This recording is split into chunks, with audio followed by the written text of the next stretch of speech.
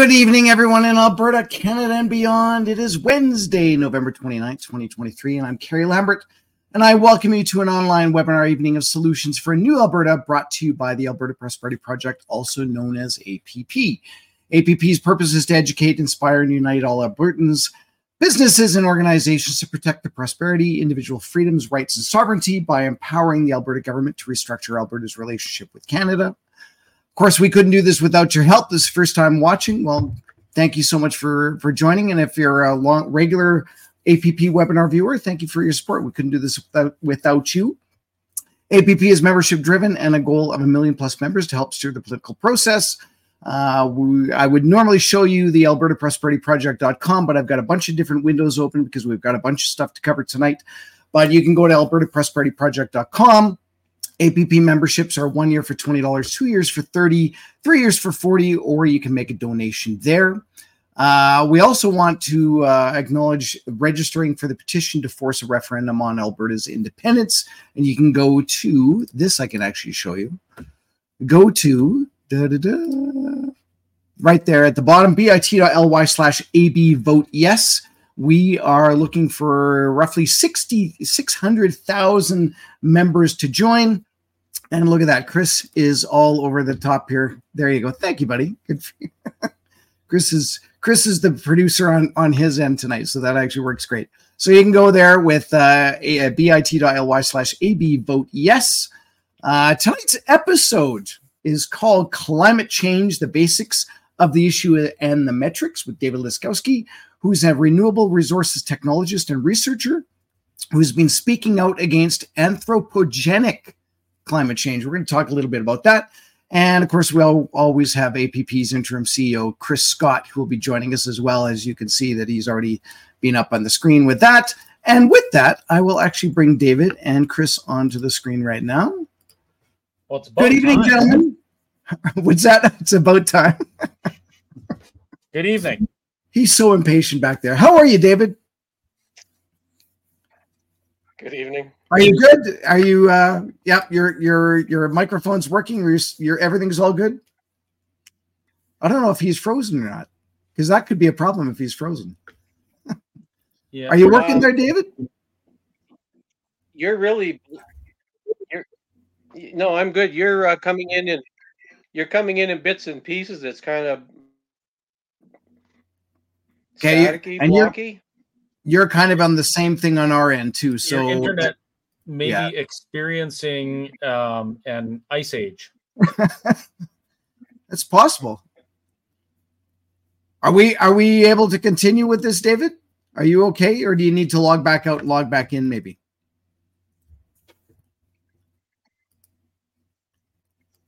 You know what? We'll give it another 10 seconds. If not, we always have other stuff that we can be showing here.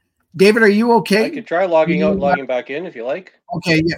Try that. And in the meantime, I'm going to play. Do you want me to play the second clip? What you can do is maybe play the first do you want video while I do that. Yeah, we'll call it. Do you want me to play the Leonard Nimoy video? Ice Age one. Go ahead. Okay, let's do that one. Okay, so David's going to log off, and I'm going to play this video. Run the Ice Age video. Yes, absolutely. Okay, thank you. So be riveted, people. Be riveted. Yeah, there you go. I'm already riveted. There is little doubt that someday the ice will return. At least 8 times in the past million years, it has advanced and retreated with clockwork regularity.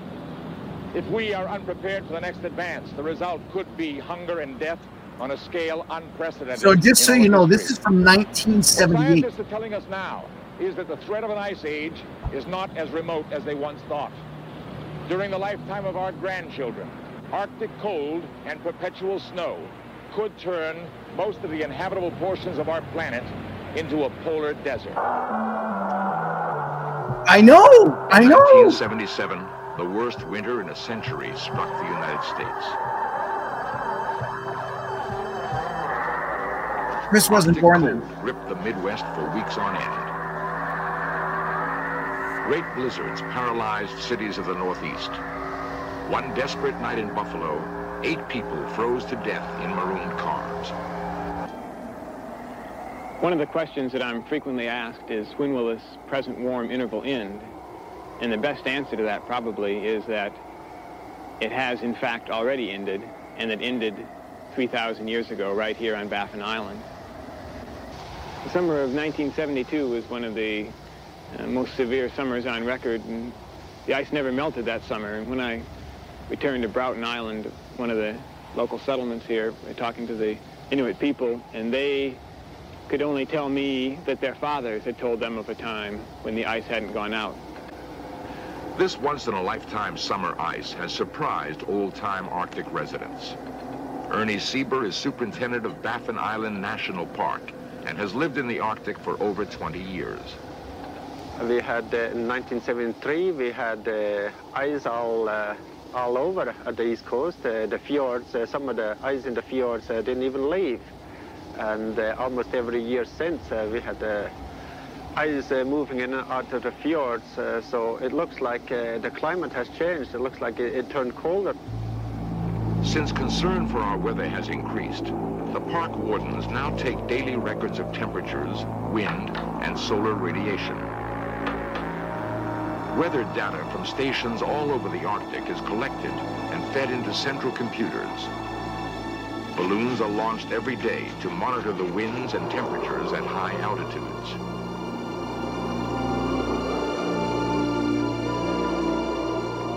The data shows that average temperatures in the Arctic have fallen dramatically over the last 30 years. In most locations, the drop has been about 2 degrees centigrade. At that rate, the descent to ice age temperatures could take less than 200 years. It is not only the lonely Arctic that has cooled. The whole northern hemisphere is growing steadily colder. In Greenland, the snows of centuries have piled up on the largest ice cap in the northern hemisphere. Scientists have recently discovered evidence of a climatic catastrophe. Drilling down over 1,400 meters, geologists have collected precious samples of ancient ice. Some of it fell as snow over 100,000 years ago. The ice is shipped south, where it is kept frozen at minus 35 degrees and carefully divided up for study. Right after this, they found Brendan Fraser. By separating out the 2 forms of oxygen in the ice, scientists have been able to chart the temperatures when it fell as snow. Near the bottom of the ice cap, they found traces of widespread freezing occurring with dramatic suddenness.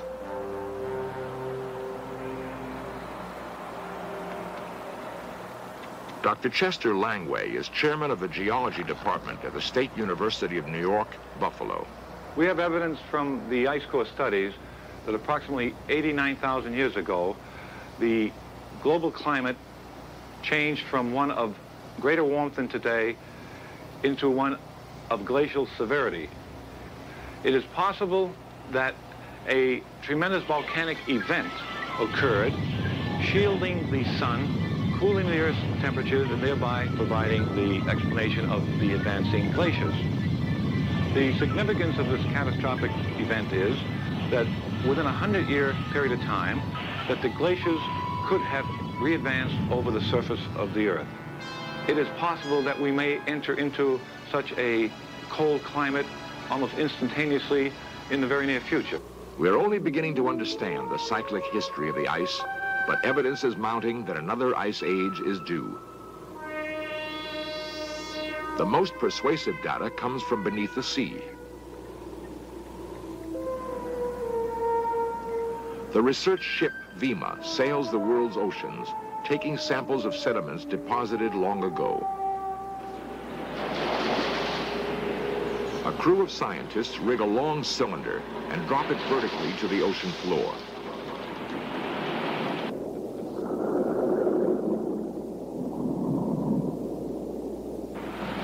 The cylinder dredges up mud from the seabed in the form of long cores. The types of tiny fossils found at different levels in the core shows the sea temperatures of the past. Geologists have collected enough sea cores to form a detailed history of climate during the last million years. The cores are analyzed at the Lamont Doherty Geological Laboratory of Columbia University. Dr. James Hayes leads the research. The climatic record in these deep sea cores tells us that there have been 8 ice ages in the last 700,000 years. It also tells us when they have occurred. This provides us with a test of various theories of the ice ages. We now have a theory that tells us that changes in the shape of the Earth's orbit act as a pacemaker for the ice age succession. Since this theory can precisely predict when ice ages occurred in the past, which can be tested against these deep sea cores, it also can predict when ice ages will occur in the future. From this theory, we can say with confidence that we are currently heading toward another ice age. Clearly, one of the future's great problems will be to survive the next ice age.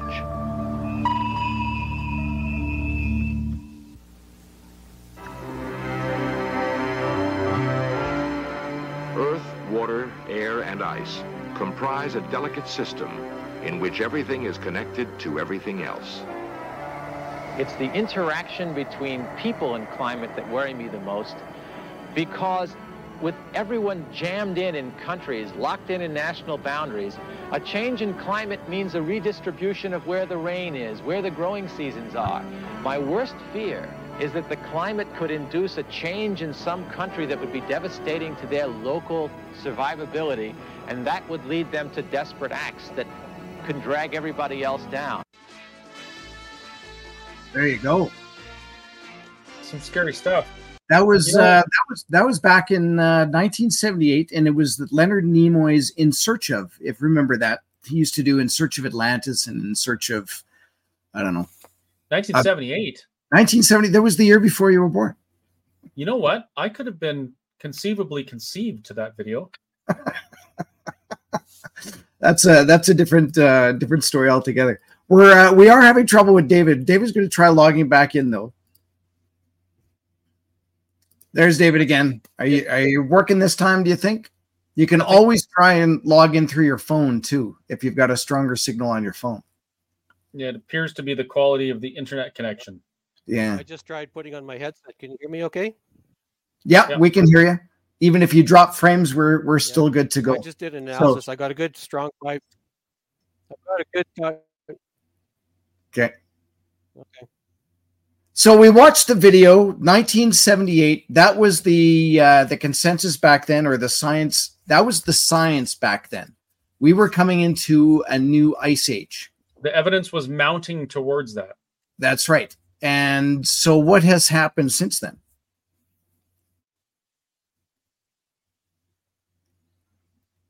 David's got his own ice age going on there. We're still heading toward an ice age. Yeah. We're still heading towards an ice age. We're still heading toward an ice age. Okay. Yes, we are. I'm wondering whether.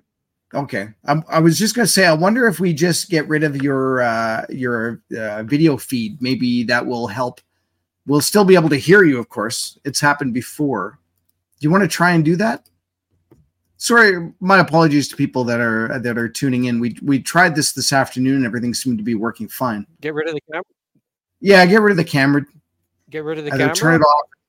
Yeah, get rid of the camera. You can stop your cam in the little settings there. And we'll just see whether or not that speeds things up here. All right, okay, let's see if we can hear David talking now. Are you there, David? Yeah, maybe he's half choppy. Still choppy. Okay. Here. Yeah, you seem to be pretty choppy there too. You're gonna have to try logging in just on your phone or something. Yeah. Why don't you try doing that? I sent you the link. I text you the link. Why don't you try on your phone? And in the meantime, we always have yet another video we can watch.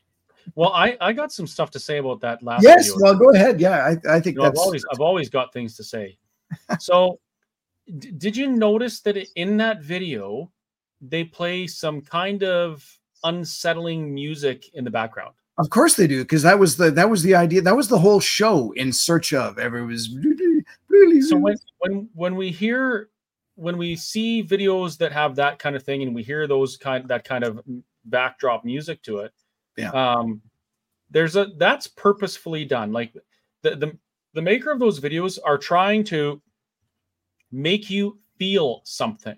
Yeah, that's what's going on here. They're trying to make you feel scared, and they're telling you the evidence is mounting, and this is what the evidence suggests. Now, the evidence was not mounting towards impending ice age, because here we are 50 however many years later, and we have not experienced an ice age. We'd have some 1 degree up and down in our temperature, but we never experienced that.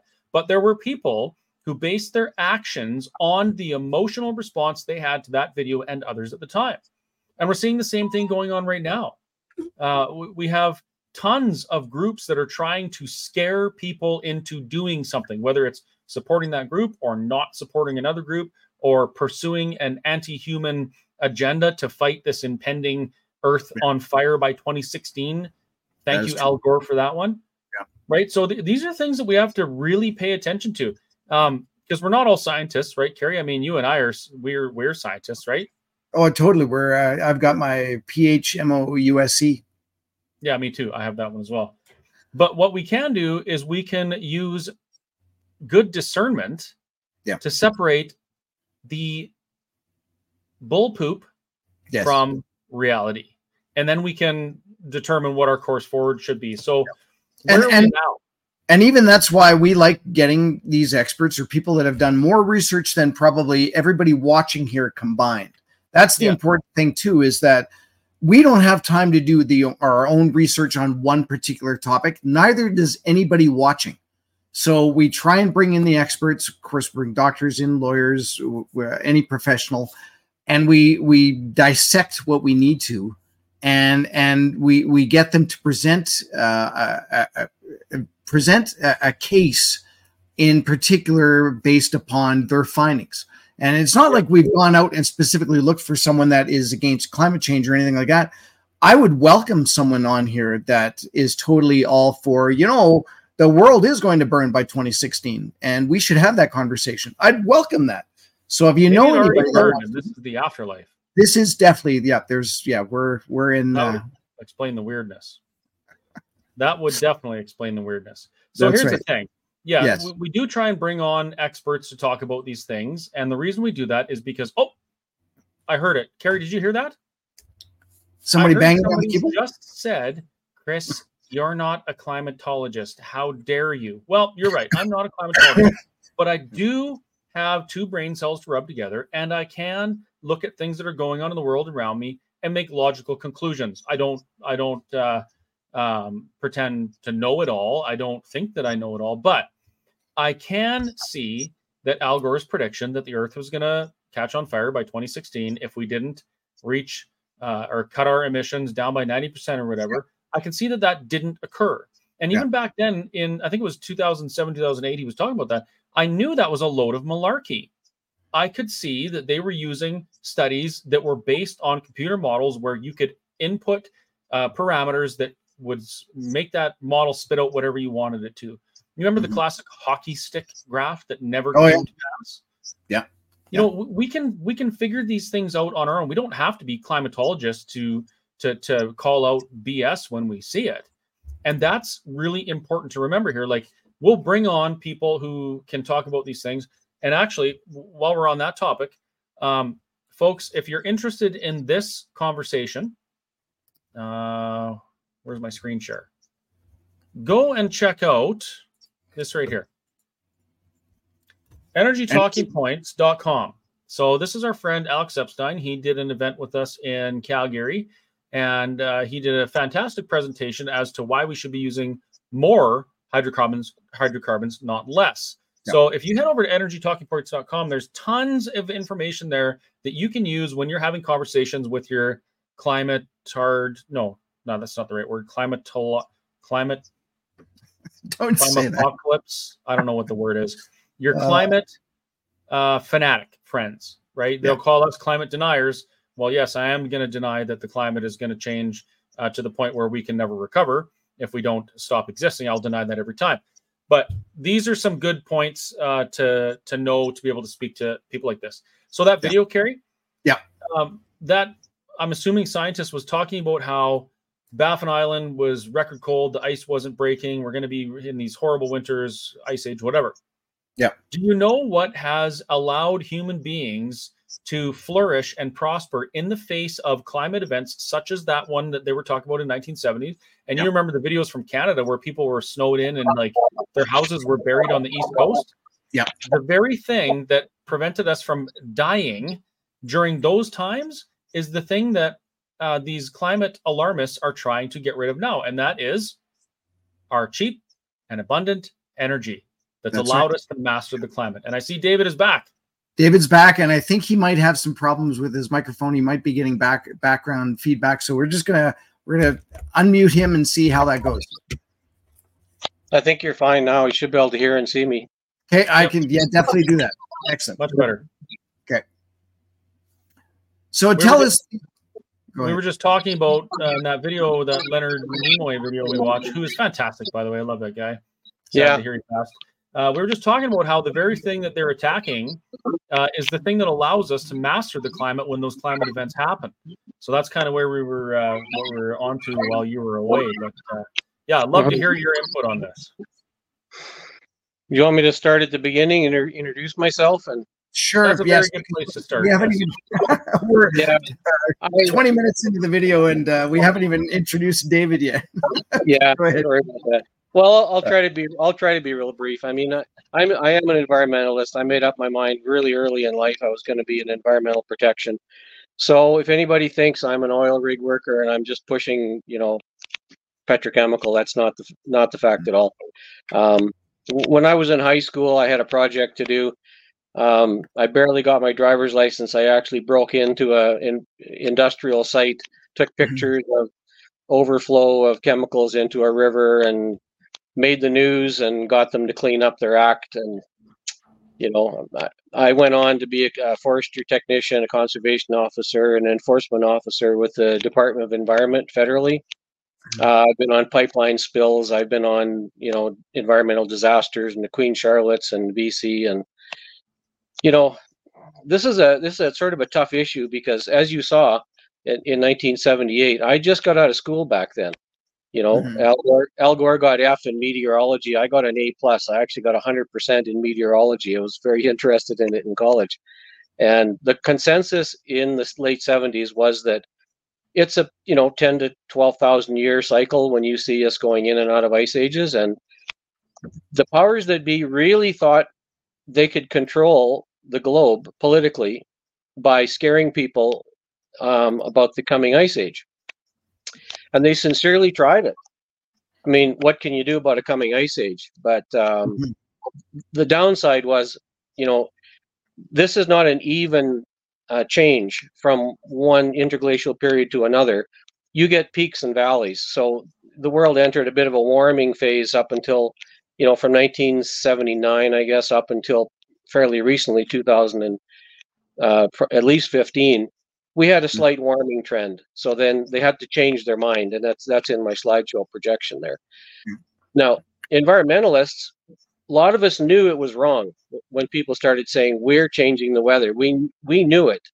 But for people that are really looking for ways to try to fix real pollution issues, we were told, look, let's go along with the scam, because while we're shutting down carbon dioxide, we're also doing something about NOx and SOx, nitrous emissions, sulfur dioxides, whatever. So where's the harm? So for many years, a lot of people just went along with this scam because, there was no carbon tax. Nobody was getting shut down. Right. That's right. Yeah. It wasn't painful when this thing started. But the problem was, as you see from my slideshow, it developed into something very nefarious. So that's my background. I'm sort of guilty, and I just want to point out that you'll probably never meet anyone who's an environmental science person who has known the facts, and then been won over to the environmental extremist scare tactic. You probably never want to meet them. Thousands of people have just gone along with this agenda, as I did for a short time, and then said, look, I just can't do it anymore. And that's where we're at now. I mean, we're at the point now where at some point, Danielle Smith, Pierre Poilievre, somebody is going to have to say the emperor is wearing no clothes. Wow. We're going to get there. So this is part of it. And I'm, like I say, I have researched a few things myself. A few years ago in the mid-90s, I did a biogas sort of an experiment research project for the government of Ontario, where we captured animal manure methane and made it into burnable fuel, and I developed a system for capturing carbon dioxide. You know, there's there is a point where, you know, the politicians that you meet, they're scared to do anything because they don't want to lose votes. So by doing series like tonight, enough people, enough research, enough false projections should trigger people that, you know, politicians, a lot of them know what's going on here. They know it's a scam. They know it's shutting everything down, but nobody has really decided to be the point person to say, I'm just going to have to say it. The emperor's not wearing any clothes. So that's why I'm here, trying to share the information. And as I said, I'm just a technologist, but I feel like I'm one of the public in a way. My skill set is I don't act as a PhD professor. I'm not a world expert on anything, but I do understand the language. I understand the technology, and I'm here as a member of the public saying I'm willing to say the emperor has no clothes. Okay. Okay, so that's where I'm coming from. Okay. Chris, do you have any comments with that? You're all good to go? I'm good to go. I was just looking at something that I wanted to share my screen, but I can't find it. So, but I really want to see that slideshow. Okay. So is that okay if we just jump right into that, David? Yeah, and if people don't mind the slideshow, I'm going to condense it a little bit. So I'm going to try to skip through some of the slides because it's maybe 45 minutes long and we've lost a bit of time today. So okay, sure, whatever. Okay, I'm going to put it up on the stage, and then you tell me when you want to change the slide. That's all you need to do. Yeah. Okay. I mean, okay. My screen is flashing quite a bit, but I can read it, and I have it running on a computer beside me here too. So, okay. Yeah, I mean, I start off with a biblical reference. I'm a Christian, and I feel like sometimes Christians should be smarter than the average bear. We should have a little bit of discernment, and the Bible does say that some of us we can't even predict the weather. Not, never mind reading the sign of the times, and obviously the sign of the times now is we're being hoodwinked. So anyway, there's a campaign of fear going on, and we have to recognize it for what it is. It's just a campaign of fear. That's all. Yeah. Okay. Next. Okay. So, we're Canadians, and we're told this line that there's a boiling earth out there. The temperatures in the industrialized period, especially the last 100 years, have really done a lot of damage. So I've gone to a website, and I hope you guys out there can check it's called CDN, Climate Discussion Nexus, with John Robson. And he's put together a bunch of charts. Basically, any Canadian could go to Stats Canada and actually look at the annual temperature chart from 1919 and compare it to 2019. So, let's just go through these slides. The first one is Banff. Okay. And you people out there, you tell me, there's two curves there. One curve is 1919, one is 2019. You tell me if, based on the pure science, without the cheerleaders out there and the fear mongers, you tell me if these charts indicate to you that something very severe is happening with our weather. So there's Banff. Take a good look at it. Yeah. Okay, next one. That's Atlan, BC. I'm sorry, I can't tell the difference. Next one is Saskatoon, Saskatchewan. So just in case you think this is just, the same in BC, but not the same in the middle of Canada or at the East Coast, look at the next one. That's Welland, Ontario.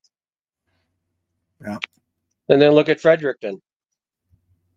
Honestly, you tell me if the actual fact, and I know everybody says back when I was in my grandfather's barn and the cows were coming out that one winter, it was horrible, and we haven't had a winter like that. Yeah, you're right. You're right. Yeah. Everybody has a dozen stories like that. That's called weather. Okay, that's not climate. These are the actual charts for a 12-month period in Canadian cities from 100 years ago till now. I'm sorry, I can't tell the difference. Yeah. So there it is. Okay, so let's go to the next one. Now, this is a summary of 10,000 years. Because people kind of know that we have had weather changes from time to time. So this is a summary. Well, actually, it's 12,000 years. And it's showing the difference between the Ice Age and the warm periods, and then another mini Ice Age, and then another warming period. You see the red portions are the warm periods in the last 12,000 years, how extreme they were and how long they lasted. So the Holocene climate optimum was way worse, going back 8,000 to 4,000 years. Yeah. Much warmer for much longer. We're in what they call a modern warm period, which, in the space of 12,000 years, what we're experiencing right now is 100% natural and absolutely nothing to be worried about. That's it. Yeah. Next slide. There are people who tell me they can look at rocks, they can look at fossils and various proxy data, and they can tell us what things were like in hundreds of thousands of years. And, I can dispute, you can dispute their proxy formulas, but this is pretty much agreed upon. If you go back and look at the 4 notable periods that you can find geologically and archaeologically, we are in the mildest of the 4 that people have been able to unearth. This is a longer term explanation of Earth's history. Yeah. Okay. The next one is very interesting. NASA, and anybody can go to NASA and find this. NASA plots the temperature change, and this is from 1880 to 2020. And what they've done is they've actually created a scale which is 0 degrees Fahrenheit to 60 degrees Fahrenheit, because this is the range of human experience, right? So never mind those anecdotal, 1 month storm in one winter in 1967. I was there too. If you look at the experience of the human condition, starting from the left to the right, do you see any spikes there? Do you see a horrible increase? I don't. It's red, so it looks scary. It's scary. Well, yeah, but look at the top of the red, because see, those show you the very top of that bar. That's an entire year. Each one of those bars is an entire year. So when you look at the top, it shows you the trend from 1880. Yeah, I'm looking at it on my laptop, which I'm playing the PowerPoint from, and just so you know, so whatever that is, the 1880 is like, I'm going to say 57 as a high, and in 2020 it's 59, maybe 58. Yeah, that's scary. Yeah. So maybe maybe 2 degrees at the most, but yeah. So if somebody out there wants to argue with me, that's fine. They can call NASA tomorrow and take it up with them. Yeah. Okay. So next one, I'm just going to remind people. This was a statement from Lowell Ponty. This was the statement that was made, in the 70s when I was in school. It's a cold fact. Global cooling presents humankind with the most important social, political, and adaptive challenge we've had to deal with in 10,000 years. You can see what they were trying to do in the global cooling scare. They just switched to global warming. But the thought, it's the thought that counts, right, guys? Okay, let's go to the next one. Okay, so you've heard of this rising oceans. The Sydney Opera House was supposed to be underwater. The Statue of Liberty was supposed to be underwater. Yeah. This is something people have totally forgotten about. Have you ever heard of Zealandia and Doggerland? So Zealandia, New Zealand right now is 75% underwater. Didn't happen when we started driving SUVs. Okay, Doggerland it's a time in Europe when England was attached to Europe. That whole area that's underwater between England and Europe was the most fertile, prosperous places in Europe. Those continents, portions of continents sunk way before the oceans rose because we explore for oil here in Alberta. Yeah. So these things happen. There's thousands of sunken cities around the Mediterranean. Now, I'm going to show a slide a little later, but it is a fact that between 1984 and 2019, contrasting to historical times, there's actually more shoreline around the continents than there was, like more in 2019 than there was in 1984. So our shorelines of continents are now actually growing. So does that mean the water's receding? Is that okay? There's two different things happening. Number one, I'm trying to address the scare tactic. Yeah, okay. Because the scare is that unless we switch to electrics, the oceans will swallow up our continents and we will have flooding. That's right. Well, you can't have additions to the size of the continent and still lose your continent due to flooding. Mm-hmm. Like I just heard today, many years ago, the Maldives and north of Australia, there's islands. They're supposed to have been sunken and covered by water 20, 30 years ago. That's right. Yeah. Okay, right now, if you buy a nice house in the Maldives, it's $7 million because they scared everybody off. And then when everybody was gone, the land developers bought up land and now they're developing it. They put a $500 million airport in there. Yeah. So at this point, these places are not being inundated. We're not losing any places due to flooding because of climate change. Yeah. Okay, next slide. This one here, it's really hard to see because it's so busy. But there's two colors. There's green and there's red. The green shows growth of continental land. Okay. The red shows places that it's eroded or been flooded. So by satellite observation, we know the places that have actually had some flooding and places that the continent has either risen or, we've had deposition called prograding, where dirt has actually been washed ashore and stayed there without going away. The most important line in this here is figure 9.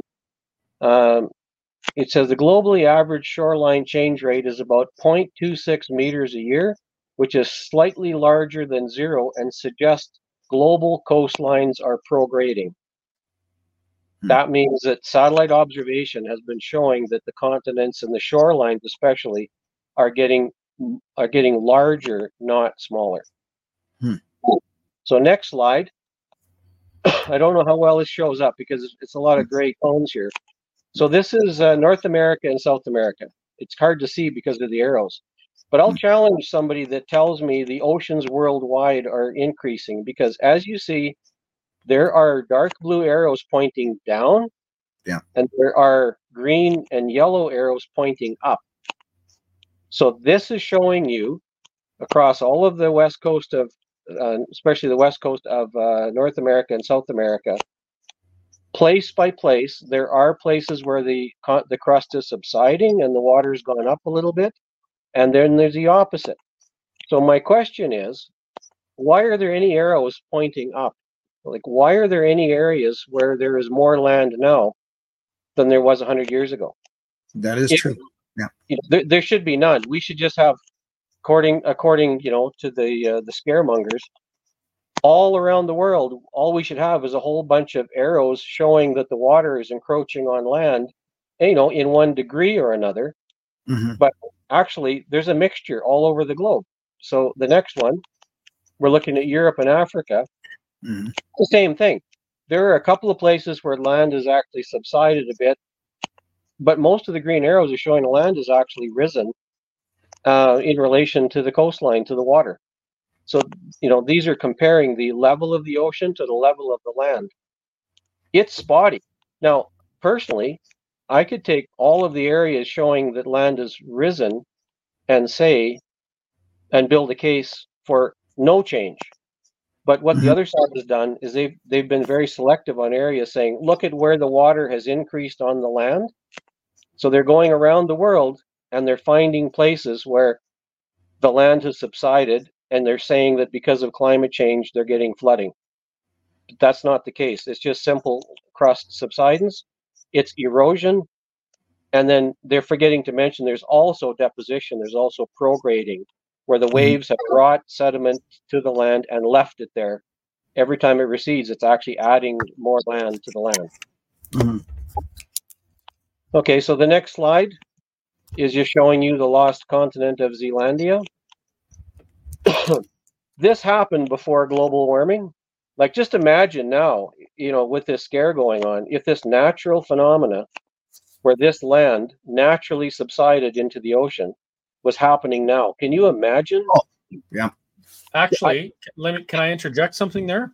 Certainly. There's a really good lesson we learned from the Netherlands. The Netherlands would potentially be underwater right now had it not been for human intervention and mastering their energy. So Right. I would argue that in today's world, if we were facing a climate threat that was going to lose a continent like this underwater, we would very likely be able to manage it. Right. Yeah, and that's an if. Yeah. Okay, so this New Zealand, next slide. And I guess it would depend on how fast it happened too. Like, if we saw that it was actually happening over the course of, say, 50 or 100 years, I think we could enter something. That hasn't even been talked about. All they've talked about that I've heard about the whole climate change thing is Miami. I don't know if you've heard about Miami and how their water and sewer dugouts and that are all done up differently than everywhere else, and they really just need to figure out how to better plan that. That's the big thing that they've got going on. The big fear mongering is that they have to tax more in Miami in order to save Miami. So, but they're really using it under this whole climate change thing. Yep. So this next slide is just showing you what also happened before the current scare, Doggerland. If somebody wants to read a fascinating history of Doggerland, it is just fascinating. The trade routes that all happened there. Just imagine if that happened now with this made-up scare. Yeah. Next slide. I have to have at least one joke in the slide, okay? Yeah. And that's true. When I was in school, there were only like 7,000 to 10,000 polar bears. And today there's 30,000 minimum. I've heard maybe it's as much as 50,000. It's amazing how fast an animal with zero predators can recover. Well, a couple of things. I mean, there is genetically no difference between a polar bear and a brown bear. They'll go where the food is, and there's different phases of the same bear, pretty much. And I just want to point this out: the climate scare used the extinction of the polar bear as a poster child, and That's right. It's the only time, people should know this, it's the only time in history that an animal has been declared endangered because of a computer model. When they declared the polar bear endangered, nobody counted them. Nobody in the climate scare camp counted them. Real scientists, really counting polar bears, knew all along that there was a healthy population of polar bears. But when they declared them endangered, they never referred back to any actual Inuit, Greenlanders, Siberians, Canadian scientists to ask them, have you actually got a count of the polar bears? They used a computer model, and they programmed the computer model to say, if the Arctic is melting and if the food goes away because of global warming, theoretically what would happen to the polar bear? And the model said, well, then they would go extinct, so they declared them endangered. Wow. Skullduggery. Now, I remember back in the 90s, again, the pre-internet, if you want to call it that, or at least commonplace internet. They actually showed videos and maybe even pictures in the newspaper of a polar bear stuck in the middle of the ice on an ice sheet, and the ice sheet, they were saying, was shrinking, and the bear was unable to get out, and blah blah blah. And this is what was happening because of global warming. Do you remember that? Actually, I do remember it. I did follow that story through, and that bear had cancer.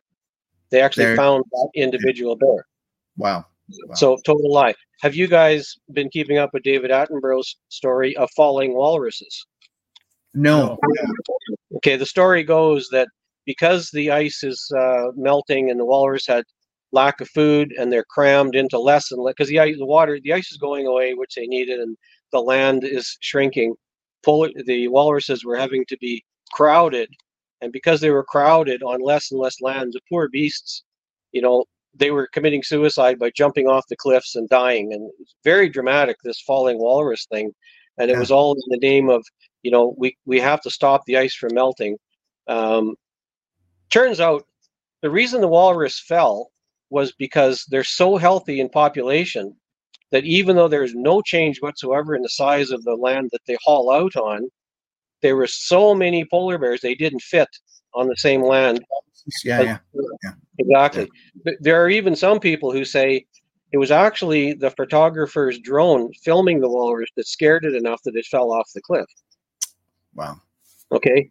Now, the other thing to know about it is, this has been well found out, the film footage was not taken where they said it was taken. It was in a totally different location. So they even lied about the location. And then other people have said since that actually a falling walrus is an everyday occurrence, because that's how polar bear hunt walrus. They charge into the herd, they scatter, and they know that the polar bears know that the walrus is going to eventually fall off something, and then the polar bear can catch it before it gets in the ocean. So it was a completely fabricated story. I mean, the other story on this trend is there's been recently pictures of seabirds, and they say these poor birds now, because of pollution and climate change, whatever, that they have to eat plastic, and there's signs that there's dead birds of plastic all around. Well, these environmentalists actually found a dead bird, accumulated some plastic debris from the shoreline, and staged a picture to make it look as if that's what's happening. And the second thing that David Attenborough was, I believe, I don't want to get myself in trouble here, but as a viewer, the documentary that I saw was the poor baby birds in the nest had plastic, and what the story actually didn't tell was these birds had no pebbles to put in their gizzards. So these young birds, in order to feed properly, they have to have something abrasive in their gizzards. Okay. And there was nothing else on the island except for soft debris and hard, flat rock. So the parents, being smart, picked up some small bits of plastic here and there, which actually went in their gizzards and allowed the baby birds to eat. And of course, they vomit what's in the gizzards up. And of course, these crazy environmentalists saw the birds vomiting plastic, and they said, "See what we're doing? We're polluting the ocean." But actually, it was just a natural thing. They needed something to put in their gizzards. Yeah. So, these things are heartbreaking. Yeah. Not the way true scientists should be. Yeah. Well, I saw another documentary where they were saying that polar bears were under such a threat and they had so little food that they were forced to work for Coca-Cola. I knew it was going to be a joke. Sorry, I couldn't help it. Okay, so I'm going to go into a little bit of I guess, next slide. Okay. So how did this all happen? Because, I'm making the contention that there was nothing scientific or environmental that happened to create the scare that we're having right now. So there was a transition from the potential use of global cooling to global warming. Mm-hmm. So, I'm going by research from Dr. Tim Ball and others who very, Rosa Coyer and others have written books on how this all got started. And I'm going to make a couple of points at the end that I think pretty much explain how it happened. But this is historical as far as I can determine. So basically, this current scare started with David Rockefeller and the Club of Rome. Mm-hmm. Now, that club started what they call a crisis creation think tank. And at the time, way back then, it was Gorbachev who said, we move towards a new world order. And in the book that I read, the quote was, environmental crisis will bring about a one world government. Mm-hmm. So we need to understand this. Nobody said, the world is getting too warm, too quick. Let's do something scientific about it. That's not how this started. Okay, this was the thinking, according to the people whose books that I read. Mm-hmm. So Maurice Strong in 1991 started what they call Earth Charter, and back then they were calling it the New 10 Commandments of the New World Religion. Next slide. Okay, and I don't know if you guys have read the book 1984. Oh, yes, we quote it all the time. Yeah, okay. Well, when I was in high school, I played lead in the play. I was Winston Smith. I memorized the whole book. Yeah. Wow. And, the way that they had people engaged in the book of 1984 was by every area of land of the continent, of the globe, was always constantly at war with somebody else. Mm-hmm. This is what they said. Quote, in searching for a new enemy to unite us, we came up with the idea that population, the threat of global warming, water shortages, famine, and like would fit the bill. All these dangers are caused by human intervention, and it is only through changed attitudes and behavior that they can be overcome. The real enemy, then, is humanity itself. Okay, so, yeah. Okay, this hopefully explains some things to some people. Next slide. Now, if you see what's happening country by country by country, like especially in Holland, you see what happened with their farming. You see what's happening here in Alberta with good industry. It just doesn't make sense. If you look around the world, you think these people are allowing economies to collapse. This is an actual quote from a book of history where Maurice Strong is quoted, "Isn't the only hope for the planet that industrialized nations collapse? And isn't it our responsibility to bring that about?" Does this explain some things?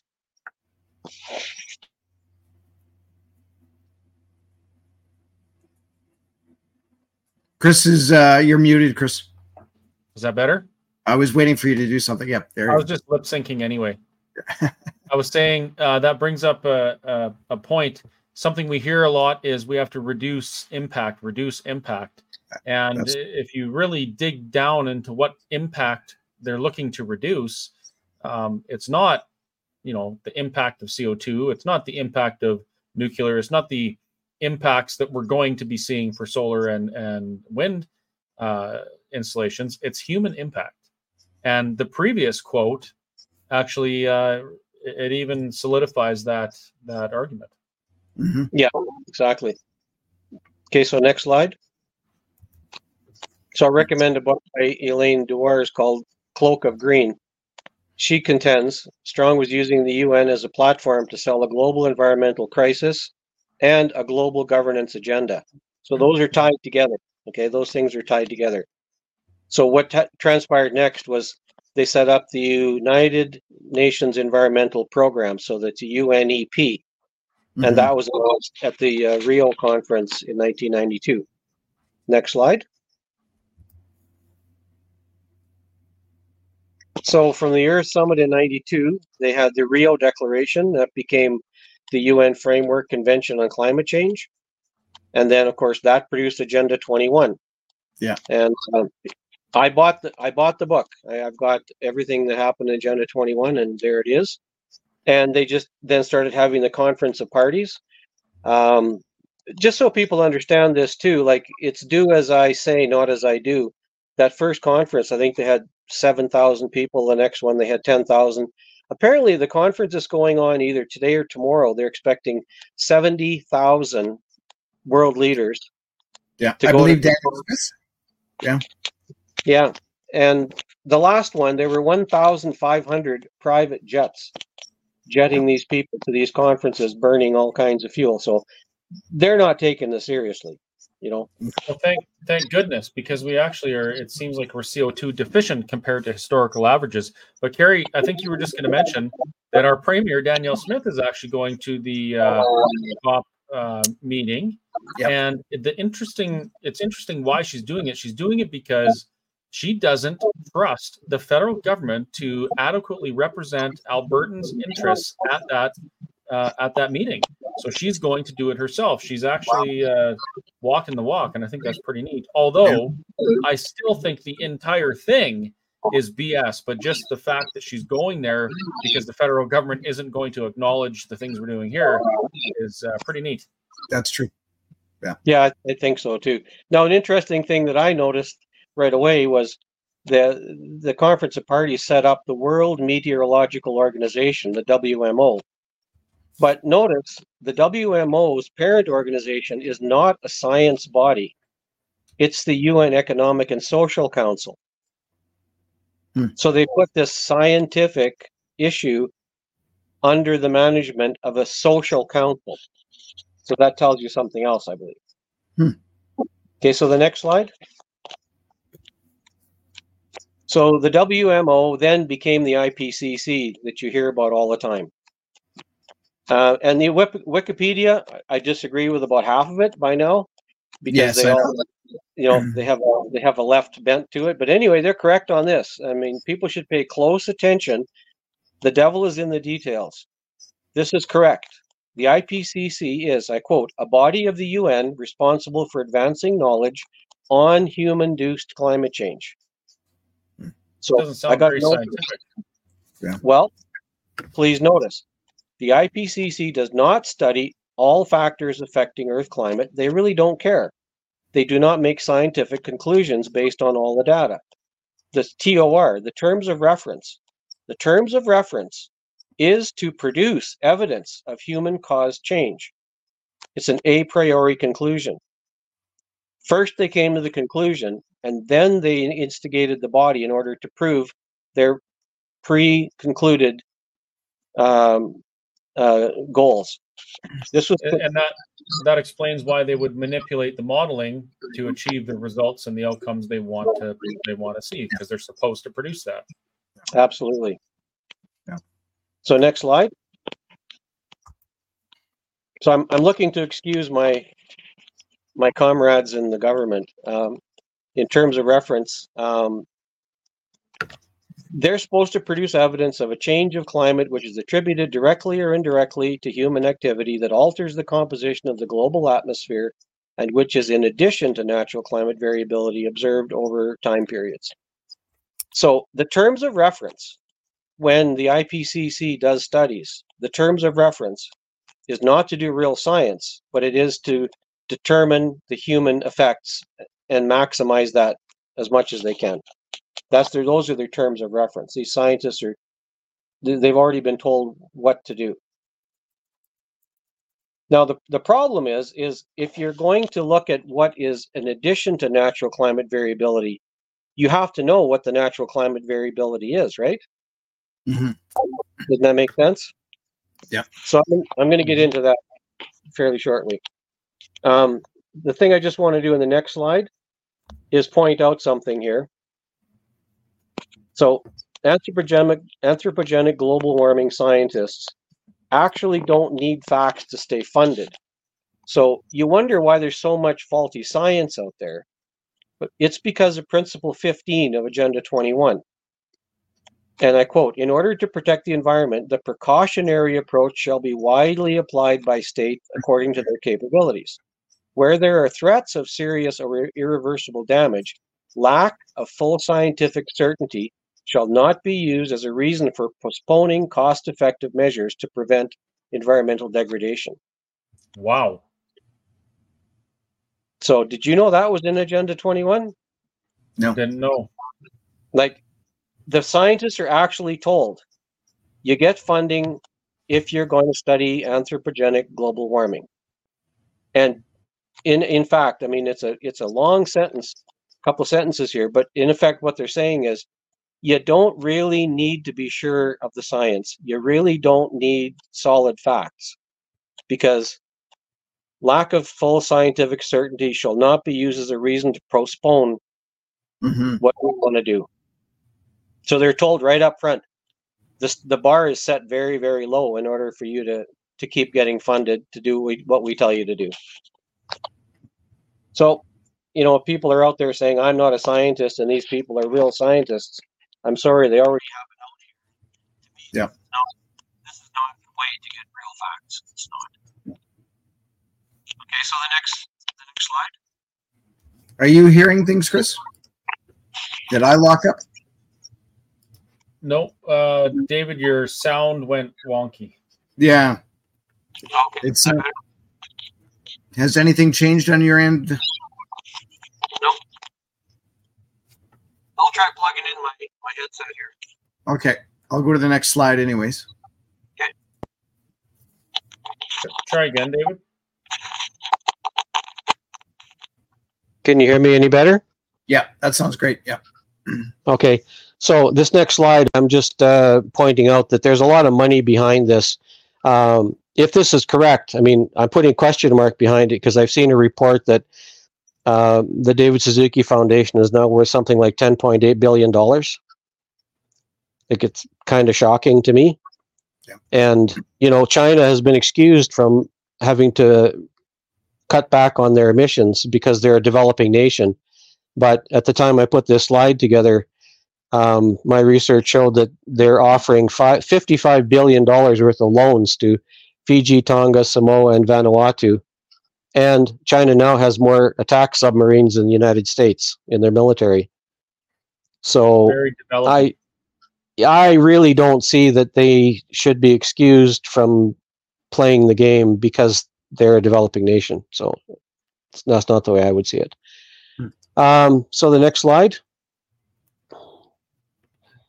So, going back in history, why would people doing this use the strategy that they are? And I dug up this quote here about fear tactics. William Pitt famously said, "Necessity, which like public health and the common good, is the plea of every infringement of human freedom. It's the argument of tyrants, and it is the creed of slaves. Get people afraid, and they will do whatever you want. A fearful society will always comply. Panicking people will believe anything." That is true. So, in my opinion, that's why we've gone from global warming to climate change to climate emergency, because they're trying to escalate the level of fear, and in hopes that people will not look at the science, they'll just do what they're told to do. Okay, so the next slide is one of the more interesting ones. And any politicians that are out there, I hope you look at this, because as I said, I am waiting for the day when we start seeing politicians declare the emperor has no clothes. And I use this saying, what if I gave you an investment advice and I told you to invest in buggy whips? The next day I told you to invest in wooden wheels. And 102 times I told you what to invest in, I was 100% wrong. Would you keep listening to me for investment advice? Yeah. These are this is the graph actually showing the run of the 102 models that we've been browbeaten by. These are well-established computer models of the climate extremists. After over 100 models have told us we're not experiencing any of them, all the computer models are clearly wrong, and you can see a big deviation starting around 1999, year 2000. Yeah. So what they predicted back then is not happening at all. If very soon our elected politicians cannot use the actual facts, use the actual data, and go to the people and say, you know what, because it was so serious, we went along with it. But obviously now the facts are proving that these people were just manipulating us. We have the facts in hand. We don't need proxy data anymore. This is actually how wrong all their predictions have been all along. Wow. Yeah. Now, having said that, I'm going to put my orange hat on for a minute, if you know what that means. Yep.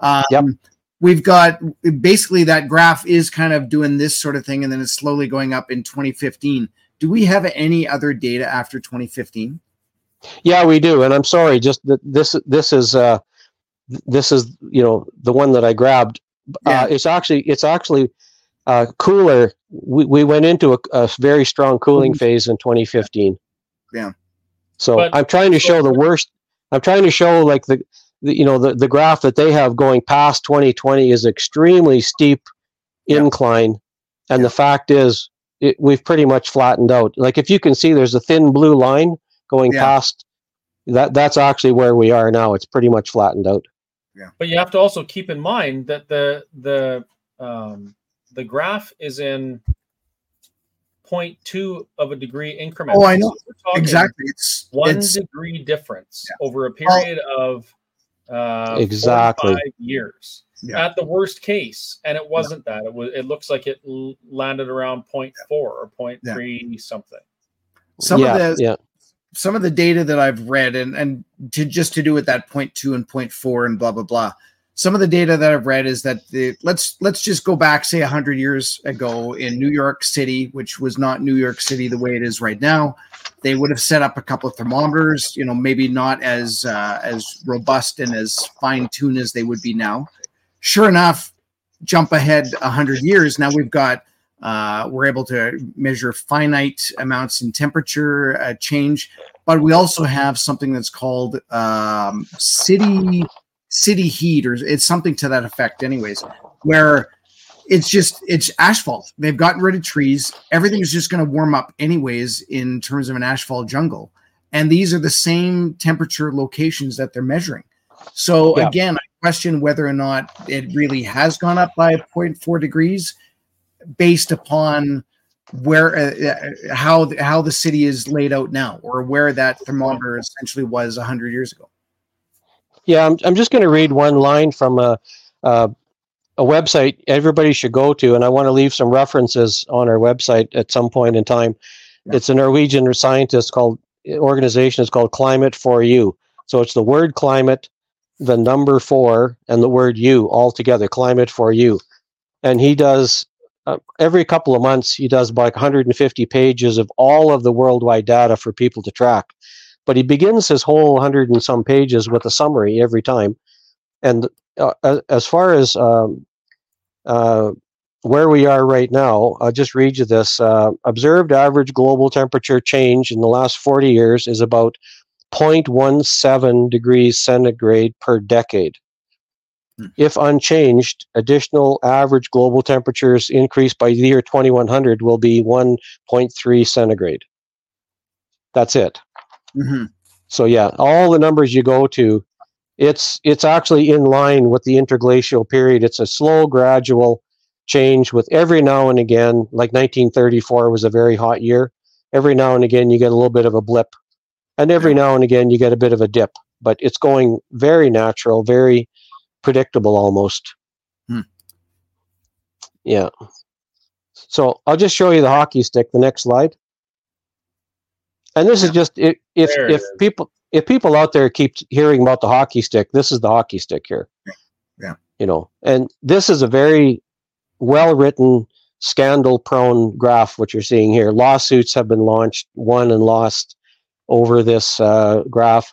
It's very fascinating. I mean, there's actually a name for it. It's called ClimateGate, where people in the interior of these agencies got caught in email saying we have to hide the warm period, hide the mini ice age that we had. And this graph has been disputed heavily. But anyway, the IPC grabbed a hold of it because it gave them the results that they wanted. So this is the famous hockey stick here. Yeah. And the next slide. Exactly what you guys said. You're seeing something that's only like 1.5 degree in total. I'm just pointing out here. Let's look at the last 4 big changes in history. If you take any tiny little part of a graph, like this graph here goes 10 degrees up or down. But if you just focus in on 1 degree, and then only look at a short period, you can make a graph say whatever you want. If you just snap a little bit of it wherever you want to grab it. Mm-hmm.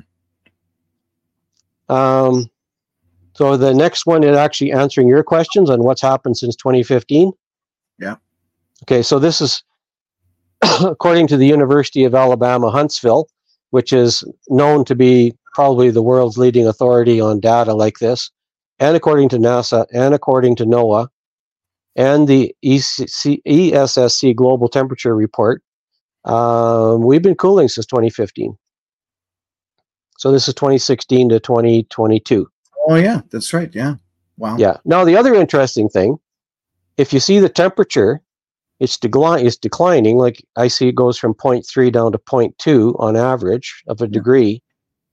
As the carbon dioxide has increased, the temperature has decreased. Mm-hmm. That's the interesting part of this graph. Is the Earth is like the carbon dioxide level are normalizing from where it normally is. It's been at a very low period of time. So the carbon dioxide has been normalizing. But even as the carbon dioxide level goes up, the temperature is actually going down. But do the 97% of scientists know that? I'm going to get into that in the next couple slides. Awesome. Okay. Okay. Okay. We can miss this one. I already talked about it. Okay. I'm just the next slide here. Stations added, deleted, and moved. Just so people understand that Go ahead. Yeah. No, I was just going to say that's kind of what I was talking about. Yeah. Yeah. Exactly. Keep in mind here. Nobody really knows what the average temperatures are. We have a system where they placed temperature stations here and there. And keep in mind, 70% of the Earth is water, so there's no permanent stations floating in the ocean. Mm-hmm. Most of what land is deserts, uninhabitable, and mountains, which are inaccessible. So these locations where the temperature data comes from, I actually excuse some scientists because they're going by data from stations that collect temperatures, and they don't really research whether that's good data or not. Mm-hmm. Okay, so Tim Ball, actually, I respect, God rest his soul, he passed away recently, but his conclusion as a PhD head of geography at the University of Manitoba, his opinion of the temperature stations that people are using is that temperature data for the pre-satellite era have been so widely and systematically unidirectionally tampered with that it cannot be credibly asserted that there has been any significant global warming in the 20th century. So I'm just a technologist. He was a PhD in geography. Yeah. Okay. So the next slide. I can just go to the next paragraph. 90% of the stations, according to an organization called What's Up, Anthony Watts has created a citizen organization where they check on weather stations and they compare the specifications on how to locate a weather station and how to accumulate data. 90% of the stations do not comply with the standards required to make the data from land stations useful. Next slide. Here's an example. Can you see that little white wall at the beginning, and then there's that little robot head sticking up in the top? Yeah. Okay. That is a temperature station that's generating false data. It's supposed. Well, yeah, I mean, it's in a white against a white building with the sun reflecting off the white wall, and it's out of the wind. So yeah, it breaks all of the rules about collecting data. Next one. This one's even worse, but this is representative. So you can see a little robot head sticking up. That's in the middle of what they call an urban heat island. That's the term. That's right. Yep.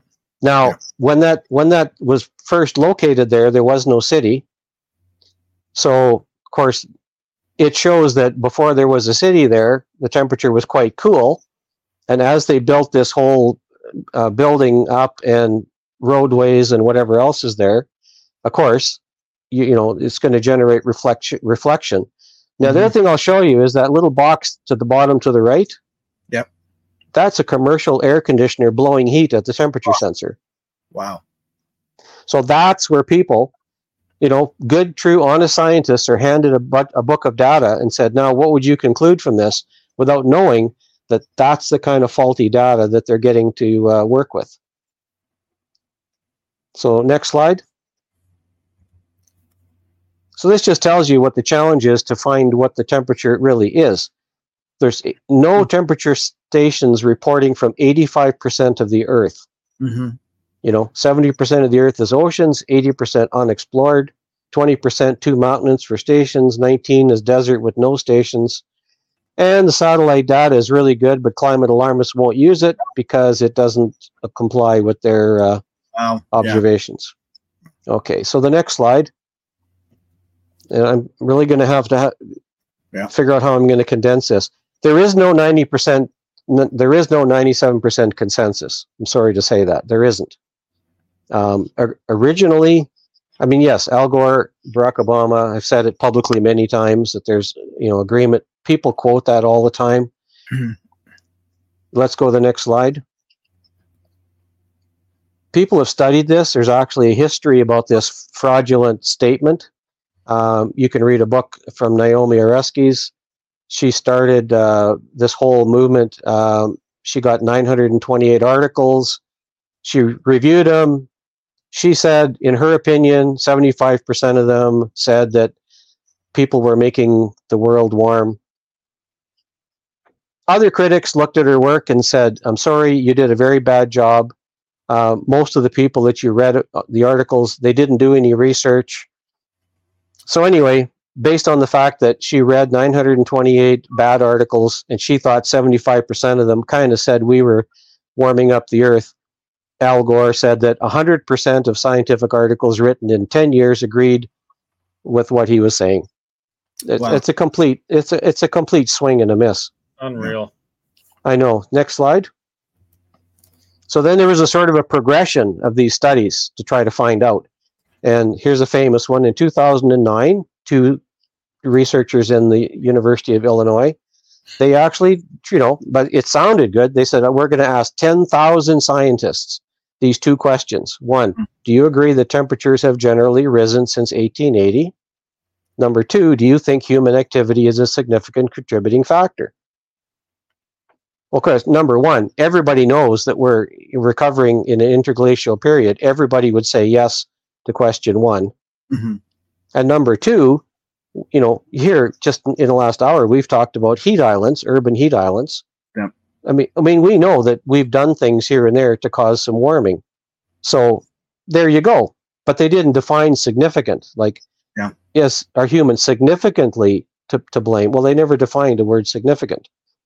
Okay, so this is a study of 10,000. Okay, so the next page shows the results of it.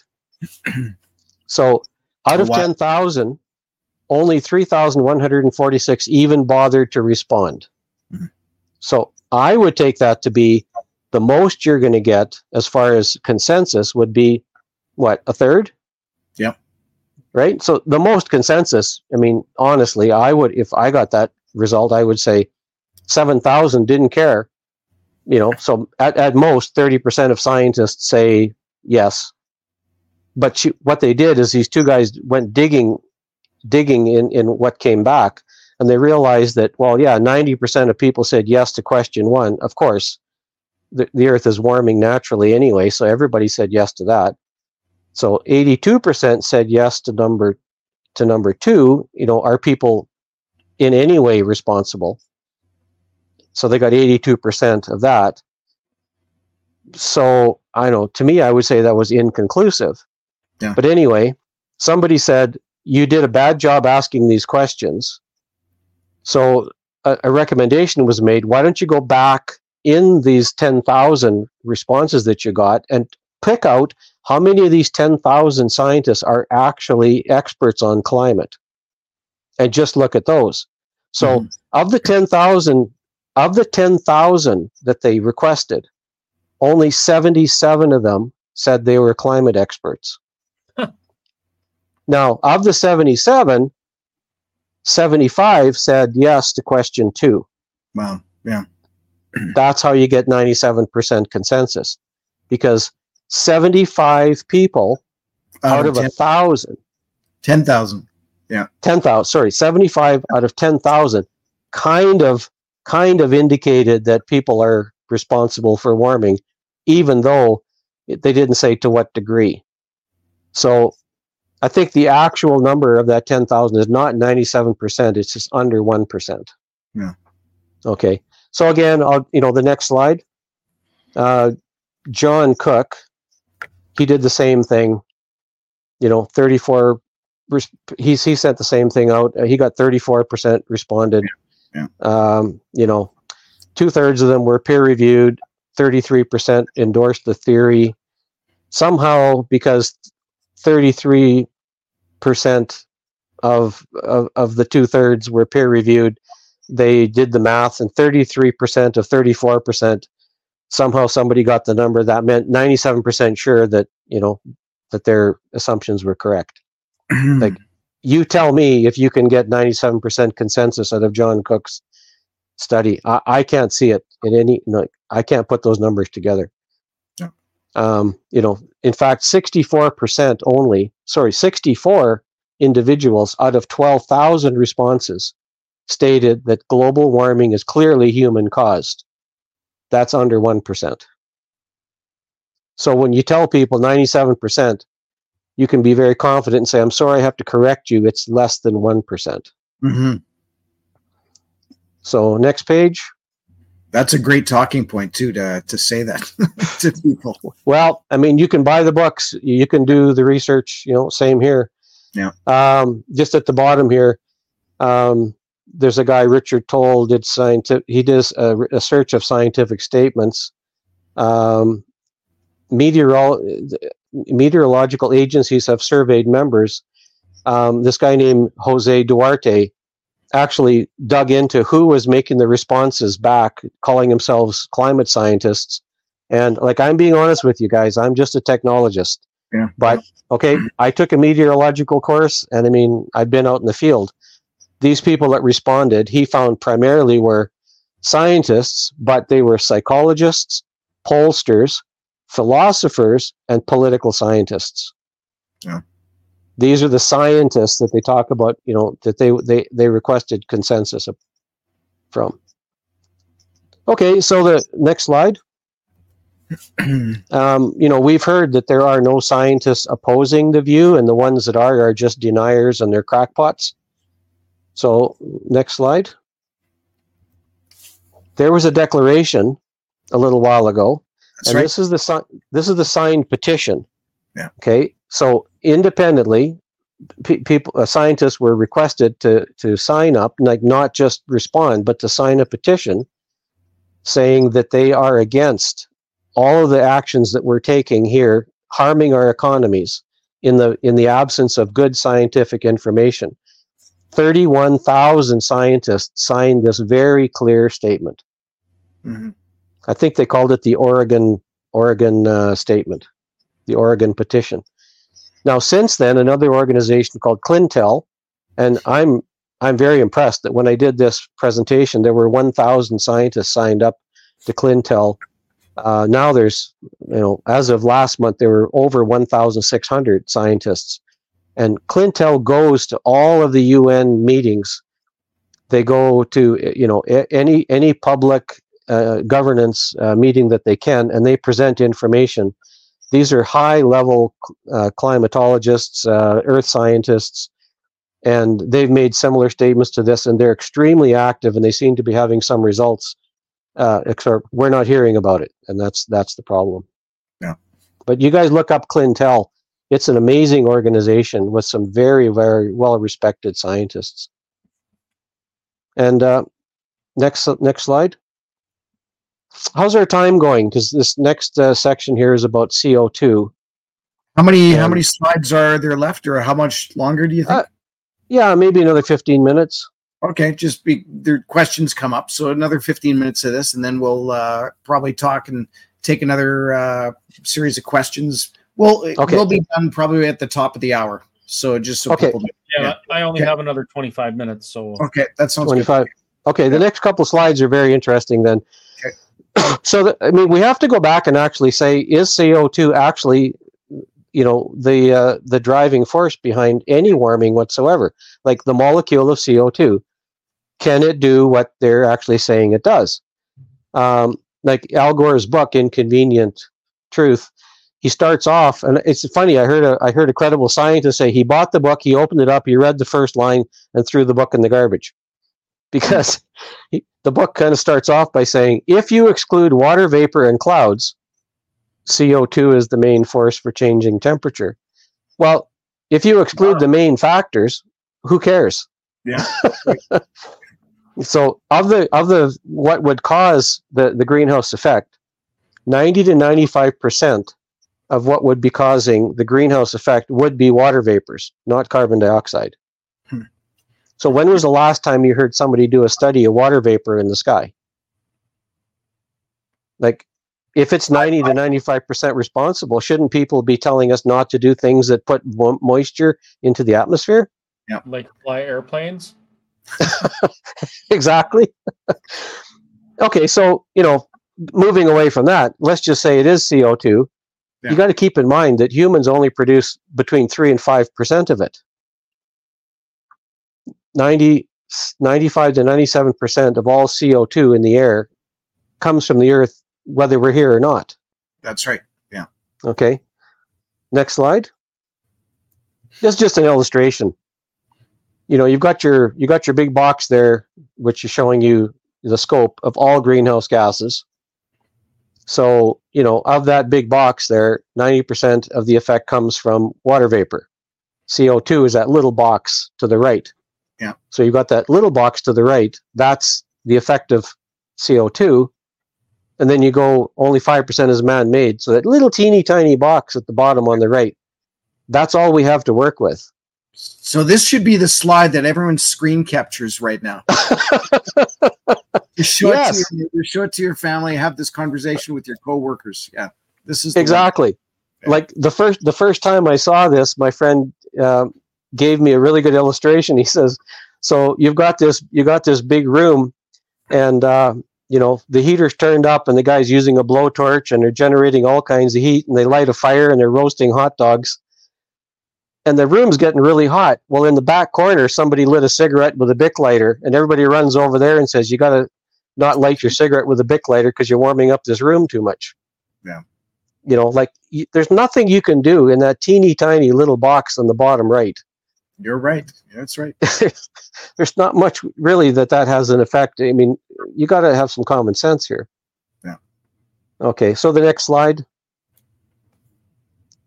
So if it's not carbon dioxide, obviously, everybody knows that the sun is what warms the Earth, and we've got some chemical reaction, and we've got, heat in the Earth's core, but, it's 99% from the sun. It's just the way it is.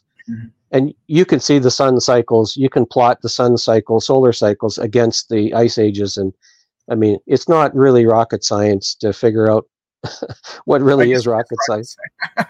I guess it is rocket science, yeah.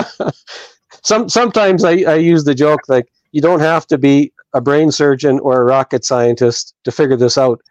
But then I remember I don't need to be my daughter is a brain surgeon. Oh, and yeah. I have some friends that are rocket scientists. So, either way, I can find an answer if I need to. Okay, the next one is an interesting slide. I just haven't heard an awful lot about this, but here's my own personal observation as having worked for the fisheries department.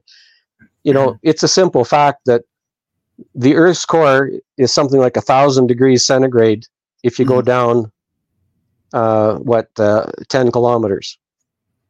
But the bottom of the ocean is 11 kilometers. So while we're worried about a little bit of puff of a CO2 in the air, don't forget that we're like a pot on the stove with a heat lamp on top, but there's a fire underneath us. Yeah. And every time a volcano or an earthquake happens, this temperature down 11, 12 kilometers is actually escaping to the surface. Like Earth, we're floating on a melted mantle. There's an awful lot of heat underneath of us. So, like I say, you need to know what the natural sources of heat are before you can say all the additional is what's causing the problem. If you don't know the baseline causes of heat, you can't blame it on, auxiliary or external sources. You can't. Mm-hmm. Yeah. So the next slide. Just as a reminder, the mantle is 3,700 degrees centigrade, and it's 1,000 degrees centigrade near the crust. So you need to be aware of these factors if you're trying to blame me for driving my pickup truck for warming up the air. I'm sorry. Yeah. So next slide. This is actually the research I did when I was doing my research in Ontario. It's a simple fact that as the Earth warms, then the oceans lose their capacity to hold on to carbon dioxide. And that's what's causing extra carbon dioxide in the air. We're coming out of an ice age. The oceans are warming because we're coming out of an ice age, because of our solar cycles. And as the water warms, it loses its capacity to hold on to dissolved CO2. So as the oceans have warmed, CO2 has escaped into the atmosphere. So that's why the CO2 has actually gone up. That's an interesting stat to know. Yeah, it is. It's good to know. And it'll go the other way. I mean, hopefully, as we go into the cooling period, the oceans are massive for a heat sink, so it'll take a while for them to cool down. But as they do, they will start absorbing carbon dioxide, and that's just the way nature works. Mm-hmm. Okay, next slide. And the next slide. Okay, so this is something really good to put in this presentation. There's an allegation made that the Vostok ice cores have shown that there's a correlation between CO2 in the air and temperature. And like as I put it, I really don't care, because I know that as the Earth warms, CO2 will escape. So there absolutely is a correlation. But what most people don't understand is, first, there has to be warming. Then the oceans have to warm up. Then the carbon dioxide is released. So yes, you can dig up ice cores and you can relate high carbon dioxide to warm temperatures. But there's an 800-degree lag between when the Earth warms up and then the CO2 gets released into the atmosphere. It's not the other way around. You said 800 degree, 800 day, or 800 years. Years, yeah. Years. So I made the joke. Okay, I said I had one joke. Actually, I have two.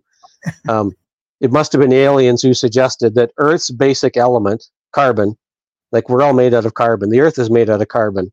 Who in their wildest imagination would have ever believed that we would be calling the very stuff that our world is made out of a pollutant? Yeah. I mean, come on, nobody could be that stupid. But I mean, aliens must have done it as a joke, because we can't be that silly.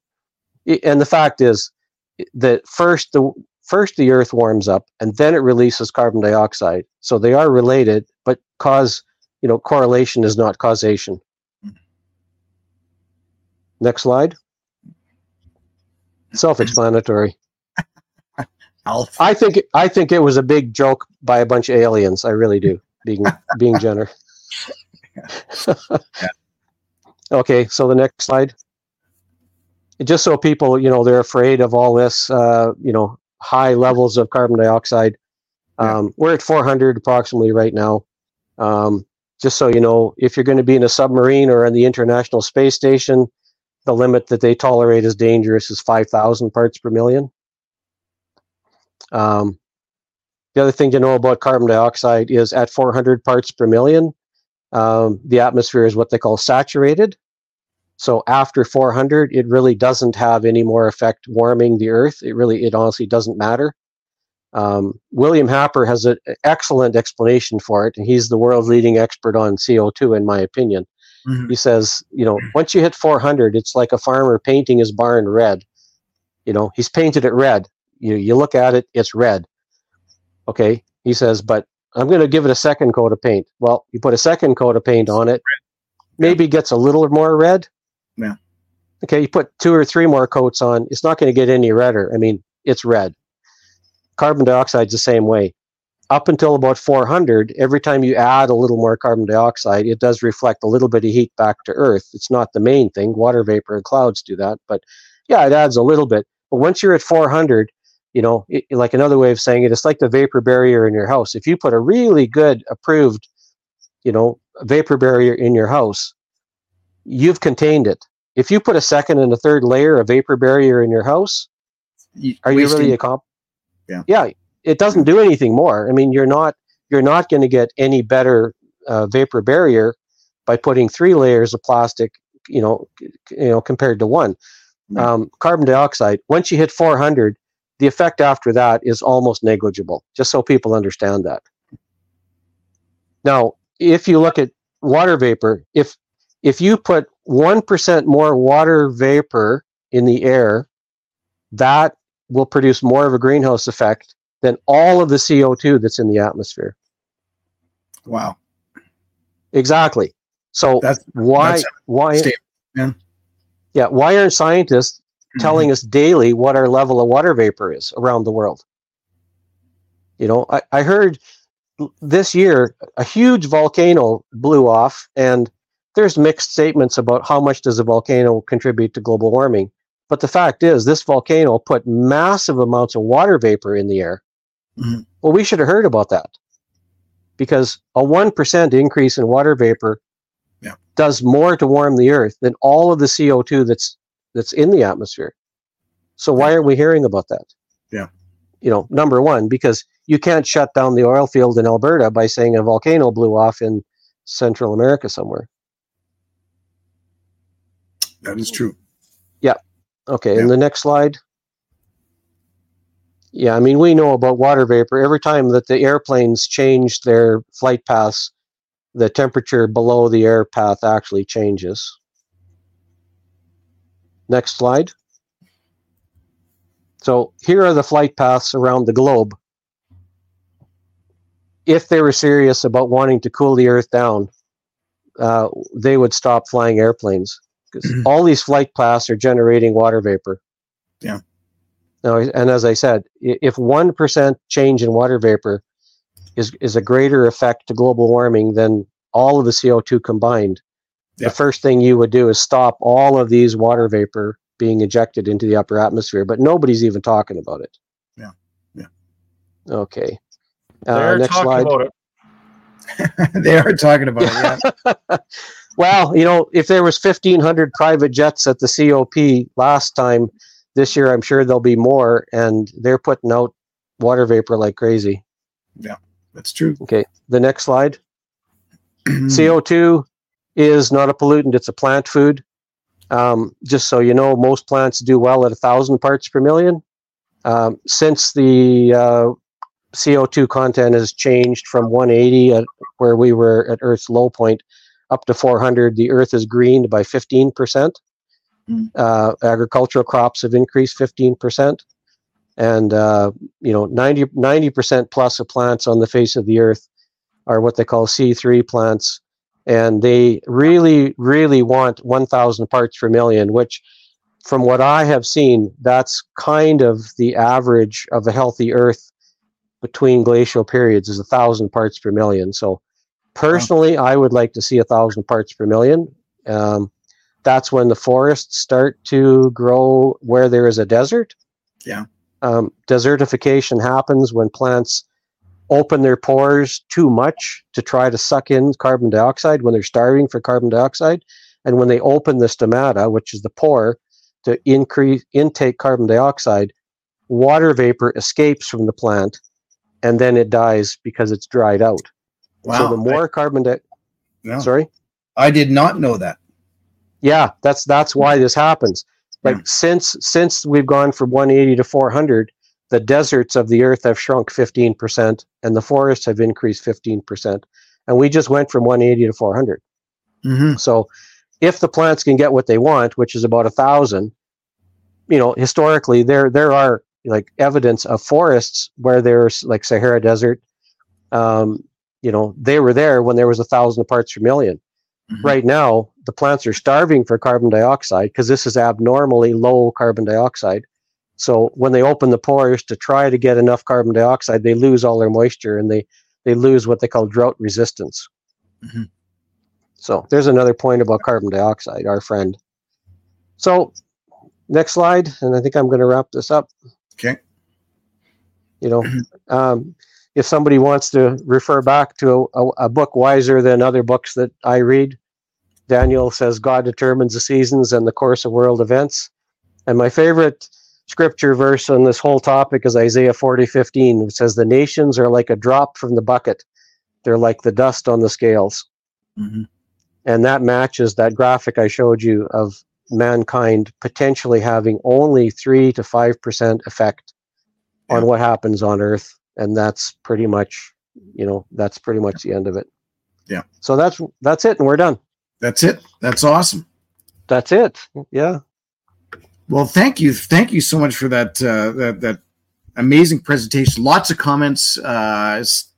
thanking you, Dave. Actually, I'm just going to pop a couple in here. And actually, we have Derek asked, is it possible to download this presentation? Very impressive work, David.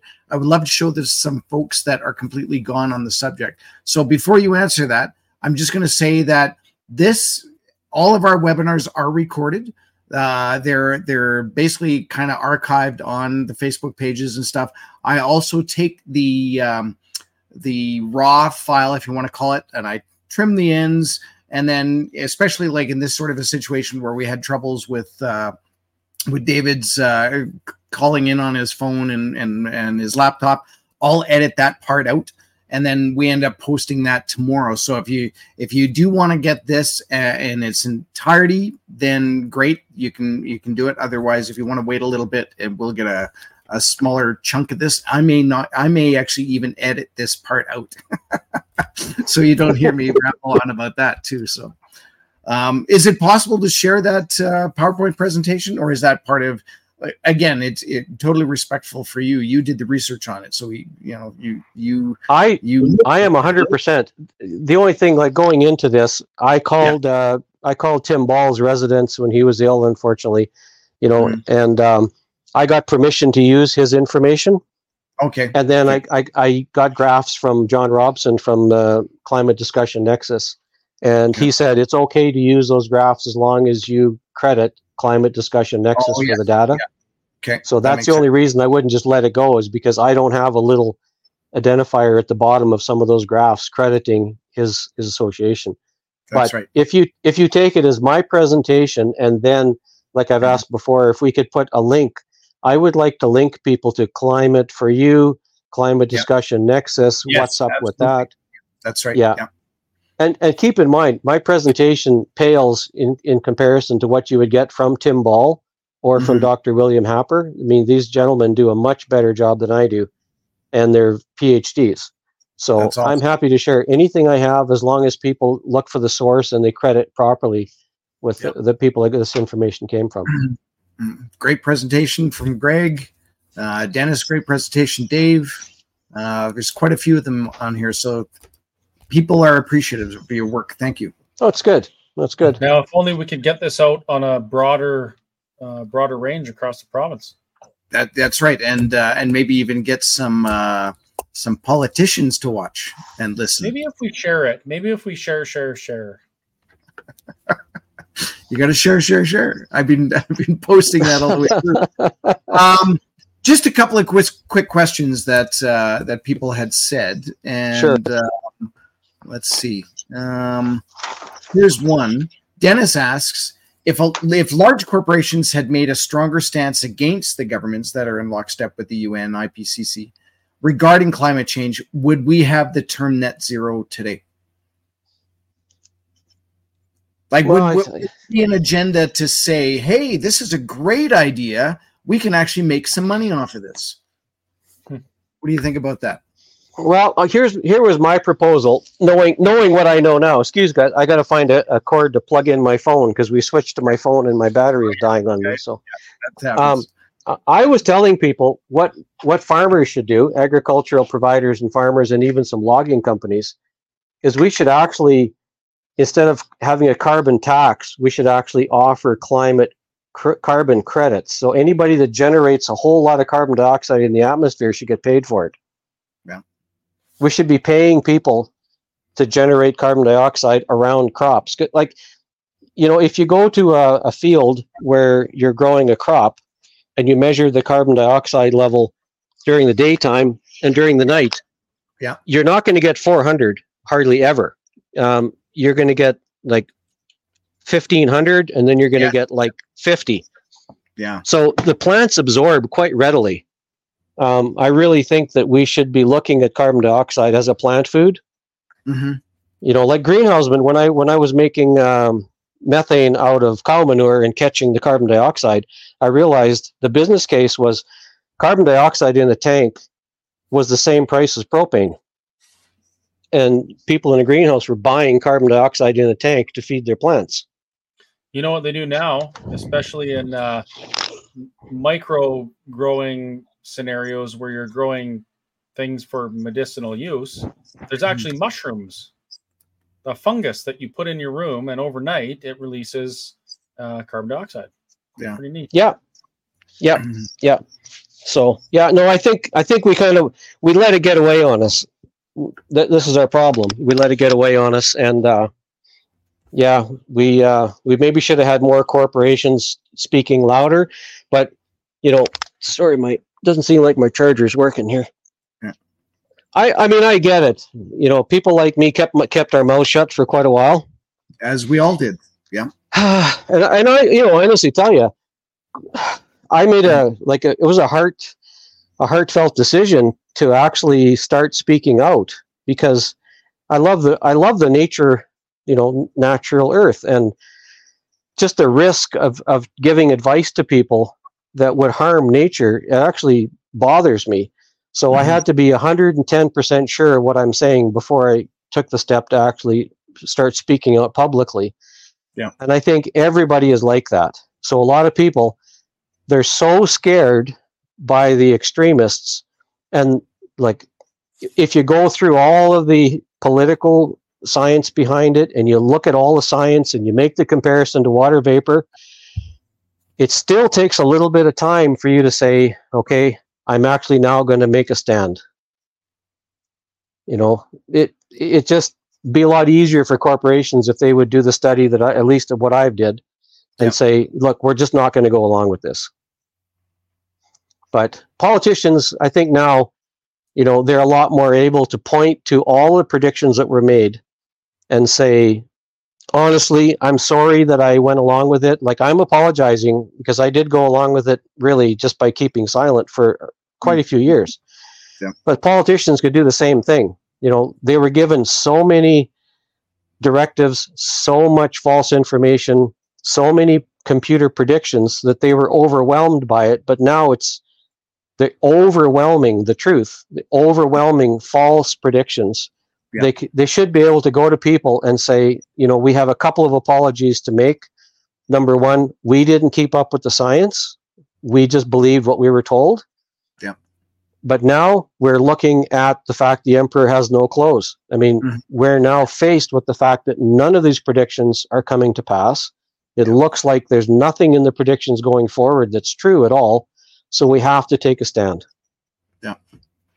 I would forgive a politician if they came out honest and say, I honestly believed that there was a potential problem, and it was a huge problem. I honestly believe that. But I would respect a politician who said, now that all the predictions have proven false, now that all the computer models have proven to be useless, now that I understand the data is so faulty, now that I've read what Clintel has to say and the Oregon Declaration and all these eminent scientists, really qualified people, not psychologists and political scientists, now I have to tell you the truth that I was wrong. Yeah. I would forgive an elected politician for being honest and saying that right about now. Well, I'm pretty sure we won't expect Trudeau to say that he's wrong, because he's making some money off of this. I'm pretty sure. He'll say, even when I'm wrong, I'm right. Yeah, black is white. Yeah, freedom is slavery. That's 1984 altogether, right? Dale says, I think carbon credits are a great idea. So watch what be careful what you wish for, because it's possible that, and I totally understand what we're talking about. In a great utopian world, I guess, we would say, look at our boreal forest. We've got all these trees that are sucking oxygen, or sucking CO2 and giving out oxygen for us. We are now carbon less than neutral. We're more oxygen than we need. But it's the big countries like China and India that seem to be the problem. And I've actually, when I was running for the MLA position in Chestermere and Strathmore, I went into a school and we actually had this conversation with students, and they did have a very good argument against it. Again, I don't think it was their argument. I think it was the argument that the teachers probably instilled on them, is that if it wasn't for North America asking for so many products from China and India, they probably wouldn't be blowing all the smoke into the atmosphere and creating more sulfur and then creating more CO2, et cetera, et cetera. So I would kind of argue against that. But for the most part, It is, but really, if we tax people at 70%, we wouldn't have to get it made in China because we could afford to pay people to manufacture. See, that's the cyclical argument to that. I like that. Yeah, we could have a whole I think if farmers should be the first one to jump on the bandwagon and say, look, we've seen what's going on. We're sorry we went along with it. Maybe we kept our mouth shut, but these industries that are putting carbon dioxide in the air have greened my crops by 15%. I think these people that do this should get some sort of a credit. Yeah. No, I like that. Thank you for the free plant food. I think the credit we should get is a huge reduction on our energy bills, because the more energy we consume, the more productive we are, the more carbon dioxide we expel, and the more food we have for plants, and the more the planet greens. Yeah. So all we have to do really is utilize the cheap, abundant energy we have here in this province, and we can save the world. Yeah, absolutely. And I'm not even being sarcastic with that. Wow, you're never not sarcastic. That's a double negative. That's not true, Kerry. Yeah. Well, as an environmentalist, I have to point out one other downside of this problem is before this climate scare and demonizing of what we're made out of, carbon, we actually used to talk about real pollution. Yes, you're right. Yes, we did. Yeah. Although I was going to say, I think for the most part, like any industry pollution, we at least in Alberta for sure, we're great stewards of our land and our resources, and there's ways to cut down on sulfur emissions and all that. And I think the industry has really done a great job, maybe almost around the world, I guess. You might want to argue a little bit about that, but I think that's kind of what we need to do, is just be better stewards anyways. And if it's just a matter of you don't need a tax to be a better steward. I think most people would be able to say, okay, although back in the 70s, I think they were putting raw sewage into the rivers, but Victoria still does that. Still does that? Having said that, I think Winnipeg into the ocean. Yeah, I'm not going to say that for sure. I don't know. I mean, I can open up another can of worms here, but there's certain things that are happening now, and I won't say the full name of a guy whose initials are BG, but there are a lot of efforts being made to seed clouds, to do chemtrails for the purpose of cooling the earth down, and they're using chemicals that are not healthy for us. So there's experimentation going on. I'd love to see the evidence for that. Well, I've done a lot of research on geoengineering, and it's a big topic, but it is pollution. Yeah. Now, what my concern is, the sampling size, the particle size that they're sampling for, is set at the wrong point, so that the material that's being put in the clouds, the particle size is too small to be caught by the filters, so they can actually be caught doing it. And this is what I'm talking about. Like, we're so focused on carbon dioxide that we're not really focused on real pollution. In Saskatoon years ago, before I could sell my house, I had to take a water sample because all the pipes for residences were made out of lead. So Canada had a safe lead limit. You remember that? Yeah. So you had, in Canada, you had a limit of what was called a safe, lead dissolved content in water. Now, interestingly, in Russia, it's half of what Canada's is. So somehow the scientists in Russia are aware of a certain limit, which would be considered a pollutant, whereas in Canada, we weren't up on it, and you could have more lead in the water and still not be called a hazard. And to me, I think that's where trained scientists can intervene and say, you know what, it's okay to have so much cadmium, it's okay to have so much, heavy metals and whatever. That's real pollution, and people need real answers. But they're all distracted on carbon dioxide now. It just seems to me all of these very interesting, not just experiments, but studies are being put off. They're being sidelined. And, all these battery factories, all this mining that's going on, trying to harvest the lithium and cobalt, catalytic converters and whatever. Like, we really don't have an answer about how much that could be polluting our earth, in the name of getting rid of carbon dioxide. Like, that needs to be really studied, and studied diligently, but all the resources are going to the stupid demonizing of the material that we're made out of. Yeah. The at all costs is proving to be way too costly. That's right. Yeah. I'm just going to try and wrap us up in the next 4 minutes. Again, thank you so much for your presentation, David. I know Chris always likes to get the last word in. Do you have anything to maybe wrap this in the nice APP shell that we like to do?